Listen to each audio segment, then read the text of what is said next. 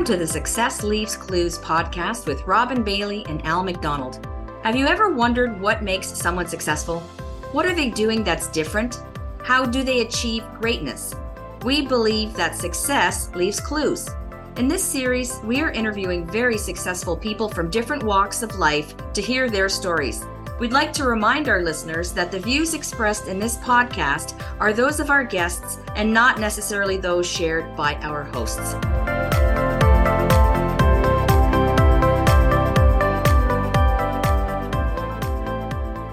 Welcome back to the Success Leaves Clues podcast. Today's episode is sponsored by Life and Legacy Advisory Group. Are you a small business owner who thinks they pay too much in taxes? We can help. Give us a call or book a meeting by clicking the link in the show notes to book a free financial consultation so you can have peace of mind about your financial future. We are also brought to you by ARIA Benefits. If you're a business leader challenged with talent attraction, employee engagement, or supporting mental health, we can help. Use your benefits package as a key to unlock your workforce. I'm your host, Robin Bailey, here with my co-host, Al McDonald. Al, we're 2024 recording the podcast again. What do you say? Very excited. You're right. We're back from a bit of a break. Looking forward to a new year of podcasts and looking forward to our guest today. So I'm very excited and eager to get going. Here we go. Without any further ado, joining us today is Chris Collins. With a career spanning over 2 decades, Chris proudly embarked on a journey with People2Go in 2001 as its very first employee. Throughout these years, his professional narrative has been one of versatility. As a pivotal force in the company's growth, Chris contributed to transforming People2Go into a trusted provider of IT resources and technology services for organizations of all sizes across Canada and the US. This journey has not only shaped Chris personally, but has also afforded him the opportunity to accumulate a diverse set of skills and a profound understanding of the industry. Striving to be a sales leader who inspires and enables success in others, Chris dedicates himself to lifelong learning and fostering meaningful and productive relationships, positioning himself as a trusted advisor to both colleagues and customers. Chris's leadership philosophy is dual-faceted. Firstly, Chris leads by example, setting a high standard of transparency and accountability that encourages others to follow suit. Secondly, Chris embraces a consensus-driven approach involving various stakeholders in decision-making. This inclusive strategy has proven successful, particularly in leadership roles where garnering support ensures the execution of ideas, strategies, and visions. In March 2020, Chris became part of the ownership team at People2Go and immediately started re-engineering the company, focusing on creating employee-centric culture that I'm very interested in. Within 14 months, People2Go achieved a Great Place to Work certification, and every internal and external performance metric improved, helping achieve Chris's growth objectives. Chris, quite the intro. Welcome to the show. Thanks very much. Well, why don't we start with right at the beginning, People2Go. I'd love to hear more just about what the company does, who they are, how long they've been around, and then we can jump into it. People2Go has been around was incorporated in 2000. Our founder and CEO had the foresight to recognize that in the technology industry, it was evolving at a feverish pace, and the average technology service-based organization could not keep up with the on-demand and ever-changing needs, resourcing needs more specifically, of their clients. So he just made a very calculated decision to leave a very high-paying job at one of the largest technology companies in Canada and start up a technology staffing company specifically for the technology industry, which was a very bold move at that time, especially with the .com fear that everybody was dealing with. So we quickly landed some customers very quickly in the beginning, and as time went on and we were providing different types of technology skill sets to them under a contract staffing model, they wanted us to put more skin in the game and start providing services on a fixed rate basis where we actually help them manage the deliverable to a successful business outcome for them and their clients. So we made a very conscious and informed decision to incorporate a field services division of People2Go, which we aptly named Dispatch Us, where we dispatch different types of technology resources to go on site and fix your laptop, deploy a server, do rack and stack on UPSs, you name it, right across the country. We service all 10 provinces, 3 territories. A significant percentage of our business is what we call SLA driven, meaning we have to be on site within 4, 6, 8 hours. depending on the impact of the issue to the end client's business. So we typically work with a lot of very large enterprise technology, service-based organizations, some of the largest technology companies in the world, quite frankly. We have a very significant presence with small business and medium-sized business. Small business, I'm perhaps have an emotional attachment to because we are the beating heart of Canada. We are vital for our national prosperity and the economic engine. We're also the hardest hit by the pandemic and certainly the hardest hit by the economic downturn we're dealing with right now. So we really like to help small businesses sustain themselves and thrive. And when they thrive, we thrive with them. I love that sentiment as a small business owner myself. So I agree with that. Can we maybe go a little bit back in time? Because when you and I first met, we had such a great conversation. And I'd love if you could just share your background. Like, how did you end up where you are today, as part of the ownership team? What was your background and where did this all come from? It's a trip down memory lane, Robin. But yeah, I never in a million years thought I'd be in IT. When I was in high school, I couldn't even spell IT. Technology was not front of mind for me in any way. But long story short, born and raised in British Columbia, one of the most beautiful places in Canada, fantastic place to grow up. I was very young. I was pretty idealistic, and I already had an idea of what I wanted to do, more specifically what I wanted to study after I finished high school and where I wanted to go to university. So I ended up studying, I did a bachelor's degree at UBC in European contemporary history, and I specialized in World War I, World War II, the World Wars, right? I'm an extremely passionate amateur military historian. So I wanted to follow a career, perhaps getting my PhD, and then I sort of dovetailed and said maybe I'll go into law because I was sort of driven by being able to make a difference to people's lives and obviously the economic impact.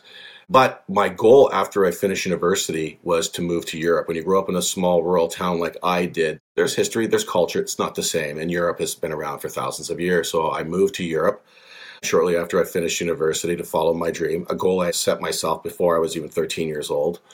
And I lived in Prague in the Czech Republic, one of the most beautiful places on earth. I mean, the city is stunning. And I immersed myself in the language, culture, the system, the people. I learned to adapt very quickly. If I went out to have some drinks, I would go drink in a Czech bar. So I didn't have to sit there and speak English to Canadians, Americans, Brits, you name it. I wanted to immerse myself in everything this beautiful country had to offer. And I taught conversational English to people who were typically independently wealthy or work for large multinational companies. But I recognized very early on that as much as I loved living in Europe, which I absolutely did, I wanted more. I wanted a lot more. And I really wanted to be able to make a difference, not just to myself, to my family, but to people's lives in different shapes and forms. And while teaching people conversation English was important in Europe, I was never going to make the type of money I was hoping for. I was driven by having a very prosperous life. So I left Europe on January 18, 2000, shortly after the millennium, and eventually ended up back in Vancouver. And I went and did a diploma in computer programming. I don't know the first thing about IT, as I mentioned at the beginning of my preamble here. So this was a pretty bold move for me, given that my education is very theory-oriented. You want someone to write you a very long paper? That's me. We want someone to fix a computer? That's not me. It certainly wasn't back then. But again, I was very committed to starting a career in IT because I actually thought it might be my gateway back to Europe. So I worked feverishly to finish my one-year diploma program, actually ahead of schedule, graduated, then I jumped in my 86 Camaro, drove across the country to Ottawa in less than 2 days, driving 22 hours a day because I was ready to start a career in IT. Unfortunately, at that time, it was about April 2001, we were dealing with our first economic downturn of the new millennium. And it was extremely difficult for people who were entry level in IT to find jobs at that time. There were a lot of workforce reductions, a lot of people losing their jobs. So I took a survival job working as a sales associate and personal trainer at a gym in Ottawa. And at this gym, there were a lot of people working in IT, a lot of people who worked in government. So I was building and nurturing relationships. I was networking with these people, getting to know them and their families and what they do. And in turn, they got to know me. And eventually, there was a couple that I was training, and the husband, fantastic guy who I'm still in touch with today, he got to know my story, much like the one I'm telling right now. He said, you know what, I've got a program I administer for the Information Technology Association of Canada, designed specifically for people like you, to people who have good degrees in the liberal arts who want to get into IT. And I happen to know someone who's starting up a technology staffing company I think you two would be a match made in heaven. And he put us together, and the rest is history. I became the first employee of People to Go, December 11th, 2001. Our founder had started the company the year before. We weren't yet operating. We didn't have any staff. We didn't have any process. We didn't have any customers. We didn't really have anything. So I got to collaborate with him in the early days of the business to shape the business model. And then we became what we call a channel-friendly technology service provider. So it's, again, the fact that I'm in IT all these years later is I still shake my head some days when I look in the mirror going, this is the furthest thing from what I thought I was going to do when I was younger, but it's been extremely rewarding. And I love every minute of every day because of it. This is why I love doing the podcast. And again, this is the conversation that you and I initially had. And I always find it so fascinating, people's background about how they embarked on their entrepreneurial journey. And, you said a couple of things that I have to note. Kelowna, BC, one of the most beautiful places in Canada. I agree. I've had the pleasure of being there. And Prague, I was in last summer. And just what a beautiful spot. So I'm very envious that you actually lived there for a time. I think that's something we have romantic thoughts about, living in Europe. So that's really cool. Some of the best years of my life, but it really did shape my personal professional character, because when you live abroad in a foreign country, and I moved over to Europe with $1,900 in my bank account, and I think it was 1997, and I had $300 or $400 coming out every month for student loan payments. So my dad thought I was crazy that, how are you going to survive there? I said, I'll survive no matter what. I'm determined that I'm going to settle down pretty quickly and adapt. And I did. I mean, within the first day of landing in Prague, I took the train from Hamburg, Germany to Prague. I had a job within an hour of arriving. Literally went to one of the language schools I had sent my resume to a month before, and they hired me on the spot. So it was an incredible time in that country's history as well. They had just separated from Czechoslovakia had split into two separate countries, the first time that happened without a civil war in human history during the Velvet Revolution in 1993. So it was an incredible time to watch this country develop, especially since it didn't have much of a middle class. It was very interesting times, and I lived large. I had the best time of my life over there. Well, that is a fascinating story, and I'm just sitting here and taking it all in and listening. When you mentioned that you were a history buff, especially of World War I and World War II, I didn't study. I didn't have the pleasure of being able to study that, but I do try and soak up a lot of information about that. So that might be another conversation for another time to pick your brain about that a little bit. But I'm a little bit more interested, too, in terms of your business now. Talk about what you might consider some of your most satisfying moments in business. Would you be able to identify one or two? Yeah, there's several satisfying moments. I think this is what I really don't like talking about myself with personal accolades, but earning my ownership stake was definitely one of the most satisfying moments. Not necessarily because how ambitious I was, because I wanted to affect positive change for the staff in the business. We were growing and we were doing a lot of things right, but at the same time, we were our own worst enemy. There were too many internal challenges and struggles that I was dealing with, and I knew that if I was afforded the opportunity to get my ownership stake, that I would be given the liberty to implement my plan, my vision. And my partners were absolutely fantastic in allowing that to happen. I sat down and reviewed it with them and said, we need to, while we're a very customer-centric organization, which all businesses should be, of course, we really need to focus on enhancing that employee experience. Right? I'm a firm believer in what Sir Richard Branson says, take great care of your people, they will take great care of your customers. And we've proven that to be true. So one of my most satisfying moments in business, besides earning my ownership stake, was the fact that we got Great Place to Work certified in less than 14 months. And we are a virtual company. We may be, and I don't know this to be a fact, one of the first virtual technology service providers in Canada. And being virtual has many, many benefits. There has some challenges for sure. But there were a lot of people I network, executives, CEOs, CIOs, you name it, who were just dumbfounded when we got Great Place to certified as a virtual company, saying, how could that be when you're not in the office every day? And I said, your culture doesn't center around brick and mortar. It's about your people. So that is definitely one of the most satisfying moments in my career. It's the personal accolades I've received over the years. Humbling, it's an honor, but nothing's more important to me than taking care of our staff. So I am curious about that, and I want to dive into that a little bit more if we can. Are there some things that you think that you've done that are unique in how you deal with your staff that has given you that certification and that has, provided you with these accolades? Like, what do you do that may be a little bit different from just your average other technology company out there? What makes you special? Yeah, great question. I think it really comes down to sort of the mentality that was in my bio is I have a mindset that Leaders must, of course, lead by example first and foremost. There's nothing I ask my people to do that I can't do myself. So I'm a lifelong learner. I'm learning all aspects of our business as much as I possibly can so I can bring as much value. But it really comes down to an outcome-focused mindset. Like, I've always been goal or objective oriented. And I've got an objective, and then I develop a plan to achieve that objective. And I have an unrelenting desire to achieve that objective. And I have fallen off the proverbial horse 1,000 times like everybody else has in life, but I get back on, even when I'm deterred. And I think one of the things that was important for me was trying to change the mindset of our leadership team in particular. Fantastic, smart, articulate individuals, but we're so busy that everybody's got their heads down, just doing the day-to-day job. And I want us to be a bit more intuitive and, again, outcome focused. The other part of this is setting objectives or goals through the true spirit of partnership and collaboration, right? I am a firm believer that senior leadership or any form of leadership should not arbitrarily be determining all the different objectives for an organization. At the end of the day, employees want to make, or most employees anyways, want to make a measurable contribution to the business. So why not allow them to be part of the decision-making process?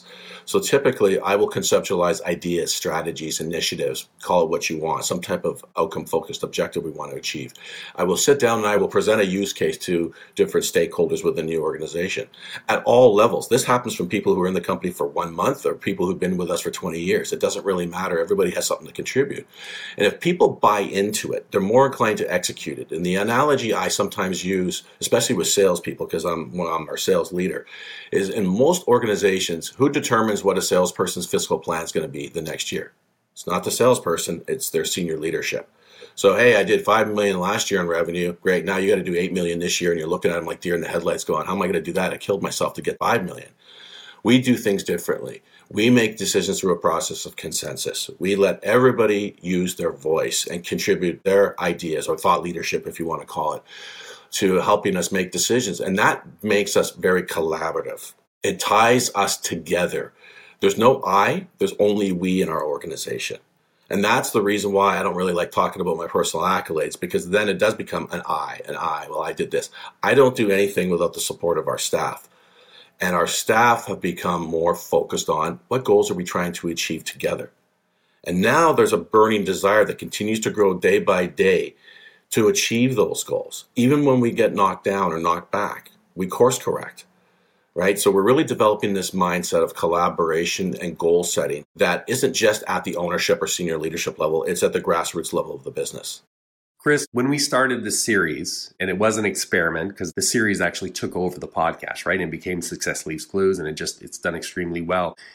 And in the beginning, my thought was, let's talk to successful people and tease out those clues about why they're successful, which so far in this conversation, we've been able to do. Like, you just left us a bunch of clues for Al and I as well that we can share with our business partner about how we operate our team internally, because I think you just shared some great information. But one of the things that came back pretty quickly from other entrepreneurs and business owners and chief people officers saying, it's great to hear all the success stories, but I'd love to hear more about the challenges and obstacles and things like that people face. So I don't know if you're open to it, but would you be willing to share any obstacles that you've personally faced and how you overcame them over the years? Yes, absolutely. As I said, I mean, I've always been very goal or objective oriented from a very young age, but I have not always achieved my objectives the way I was planning on, right? And it took a lot of perseverance and resilience to move forward. But in terms of personal obstacles, I am my biggest challenge. I am my biggest obstacle. My ambition, my drive at times has clouded my judgment. I have worked an enormous amount of hours. At one point, I was working nearly 100 hours a week, and there's something like 140 or 144 hours in a week. I was hardly sleeping. My mind never stopped racing. I was always trying to think of ways to drive efficiencies, to enhance employee experience, to bring more value to customers, to make my staff's life easier. And it just consumed me. So I am my own worst enemy, quite frankly. And unfortunately, I hit the proverbial wall a few times. 3 times in less than 2 years, I hit this place towards the end of the calendar year, like mid-December. I just stopped caring all of a sudden. Like, I woke up one day just feeling extremely tired and lethargic. I didn't even want to look at myself in the mirror. I was just burnt out. I was pushing myself way too hard. And all the warning signs were there, guys, and I did not heed them. My wife is absolutely fantastic and supportive, but she was very direct with me about this. She goes, you're going to have a short life if you keep doing this to yourself, right? You're going to break down. And I said, no, I don't break, and I never will break. I came as close to breaking as someone can get. And I had to take a step back, take a deep breath, and really become very introspective and analytical. But at the end of the day, I've had to overcome a lot of personal and professional challenges for sure in my life, but none more so than my own drive and ambition. And to this day, it still haunts me, but I've taken positive steps forward through a self-care plan to develop myself that really helped balances me. So I'm not working nearly as many hours as I did before. I certainly still work too much. I love every minute of it, but there are elements of my self-care plan, physical training. I like to lift weights. I love lifting weights. I got a gym in my house, fortunately, so I feel like a new man every time I train. Do cardio. I kick the soccer ball around. I'm a big footballer, soccer player. I kick the football around with my son all the time. I read. I'm a voracious reader of Canadian military history, right? These things just ground me. And then my family grounds me as well. So at the end of the day, there's no greater obstacle in my life than my own personal ambition and drive. That is a great message to share, and I hope everyone heeds that. And it's interesting when you said, you thought you can't break and you won't break, and there was no limits. But I think everyone just needs to realize that's not true no matter how driven you are, right? And I think that the fact that you shared that is going to really hit home with some people. Yeah, and I appreciate you sharing that because we've met recently, right? And we hit it off right from the get-go. But for someone to ask you to share, your vulnerabilities, I really appreciate you saying that because I think, especially with our audience, it's made up of really two demographics, right? We've got the chief people officer space. We've got entrepreneurs, business owners. That's who listens to this podcast. And I think the people that listen to this podcast are highly driven. They work really hard. They probably work in stressful environments. And I think it's important for people to hear other people get to this point of burnout as well. And you've really got to, for your own health. And it's funny you mentioned your wife. We have so many similarities, Chris. We were talking just before the podcast. We started recording. I should have listened to my wife 2 days earlier because I'm fighting this cold now, right? So it's funny how you kind of ignore the advice of the people and then eventually you realize they were right.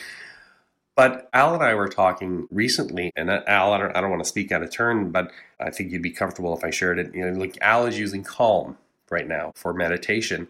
And, he said, I signed up for it kind of by accident, and then it was too late. And I thought, geez, this thing to help you sleep. And he said, it's actually been really, really good.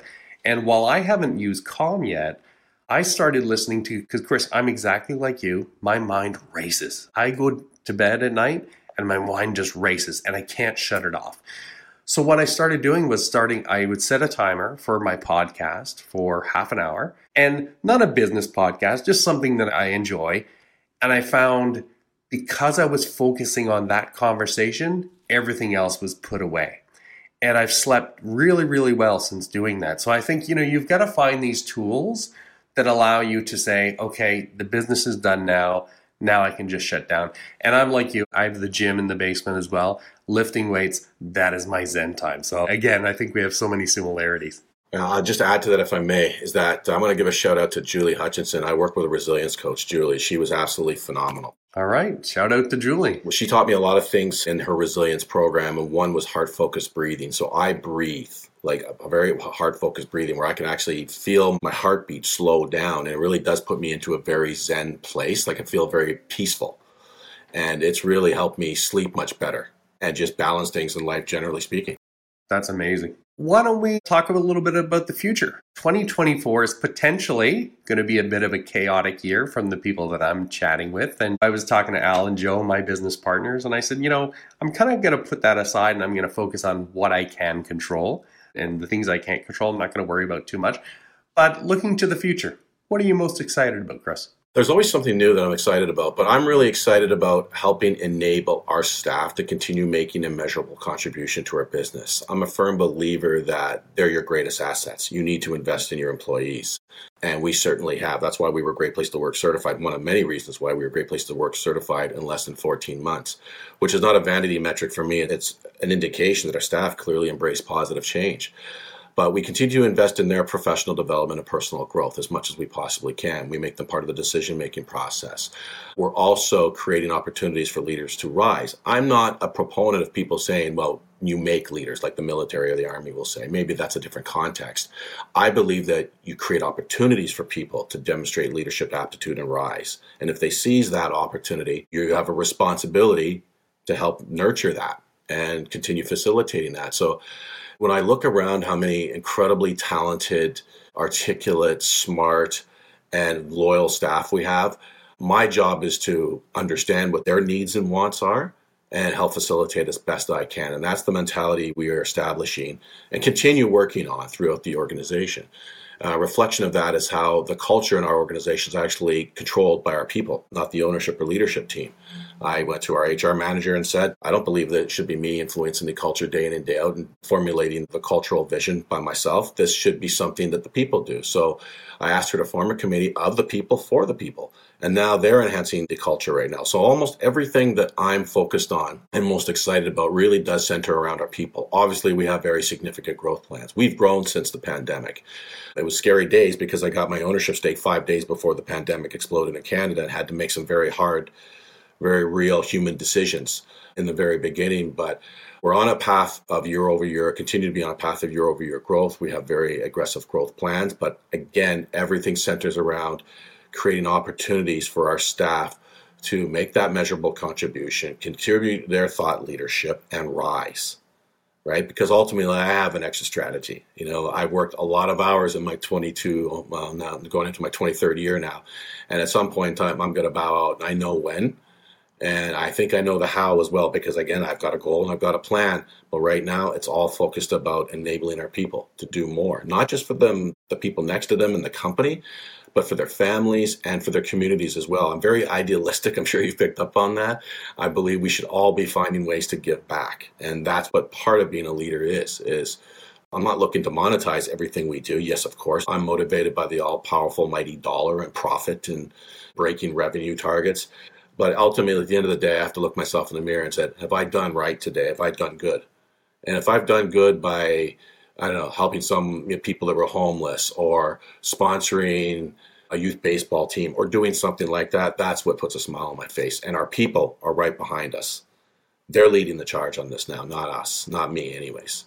So the future for People to Go is extremely bright because of the investments we continue to make in our people and how we're giving them the proverbial keys to the car. Lead us forward and let me be a passenger in that journey.